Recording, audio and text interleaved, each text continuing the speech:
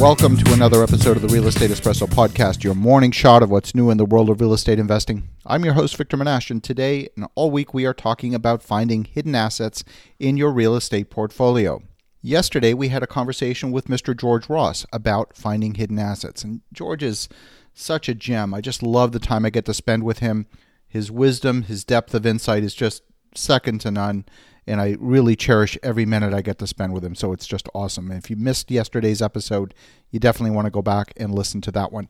Today, we're going to focus on something that is not traditionally thought of as a hidden asset, but it can be. And what we're talking about are easements and rights-of-way. A right-of-way is something that is recorded on title as part of the deed. There's a couple of more categories of restrictions, deed restrictions or covenants, that can also affect the use of a particular property. And it's the interplay of these covenants, easements, rights-of-ways, and so on, in combination with zoning requirements, meaning these might be setbacks and various entitlements associated with a property. That's where the nuance lies, where you can create value. That's where you can create a hidden asset. So let's look at a very common situation that happens all over America. You have a very large parcel of property, and it gets handed down to the next generation as part of an estate. Typically what happens is that property then gets subdivided. And in that subdivision process, some parcels of land often end up inaccessible, meaning they are not necessarily fronting on a road, on a public road. The way family members often deal with this is by creating a private road or granting a right-of-way.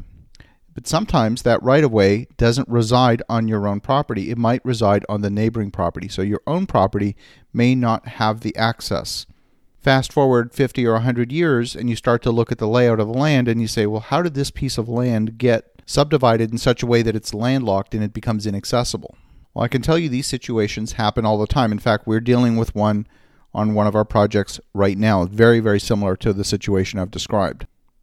So you might acquire a piece of property that is landlocked. It's not accessible from a main road, and you may consider that piece of land to be virtually worthless because it's inaccessible. You can't really develop it unless you can get access to it.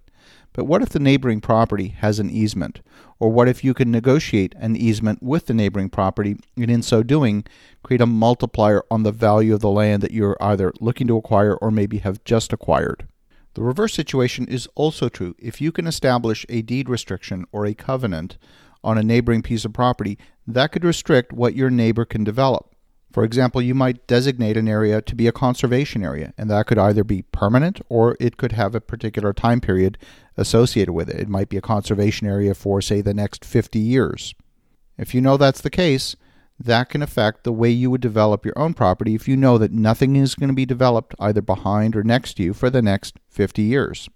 In major metropolitan cities like New York, for example, another type of restriction is something called air rights. And this is where you physically own the volume of air above your building, or perhaps a cone surrounding your building. This gives you the ability to ensure that someone's not going to erect an 80-story building next to you and cast a massive shadow on your building where you can no longer see the sky.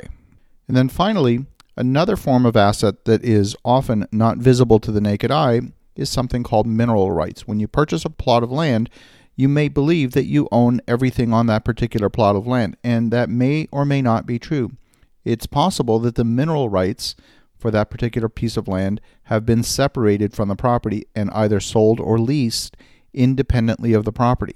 At the core of this entire discussion is a different way of looking at property, a different way of looking at a particular project to see, are there hidden assets, are there things that are simply not visible to the naked eye that might either enhance or detract from the value of the property.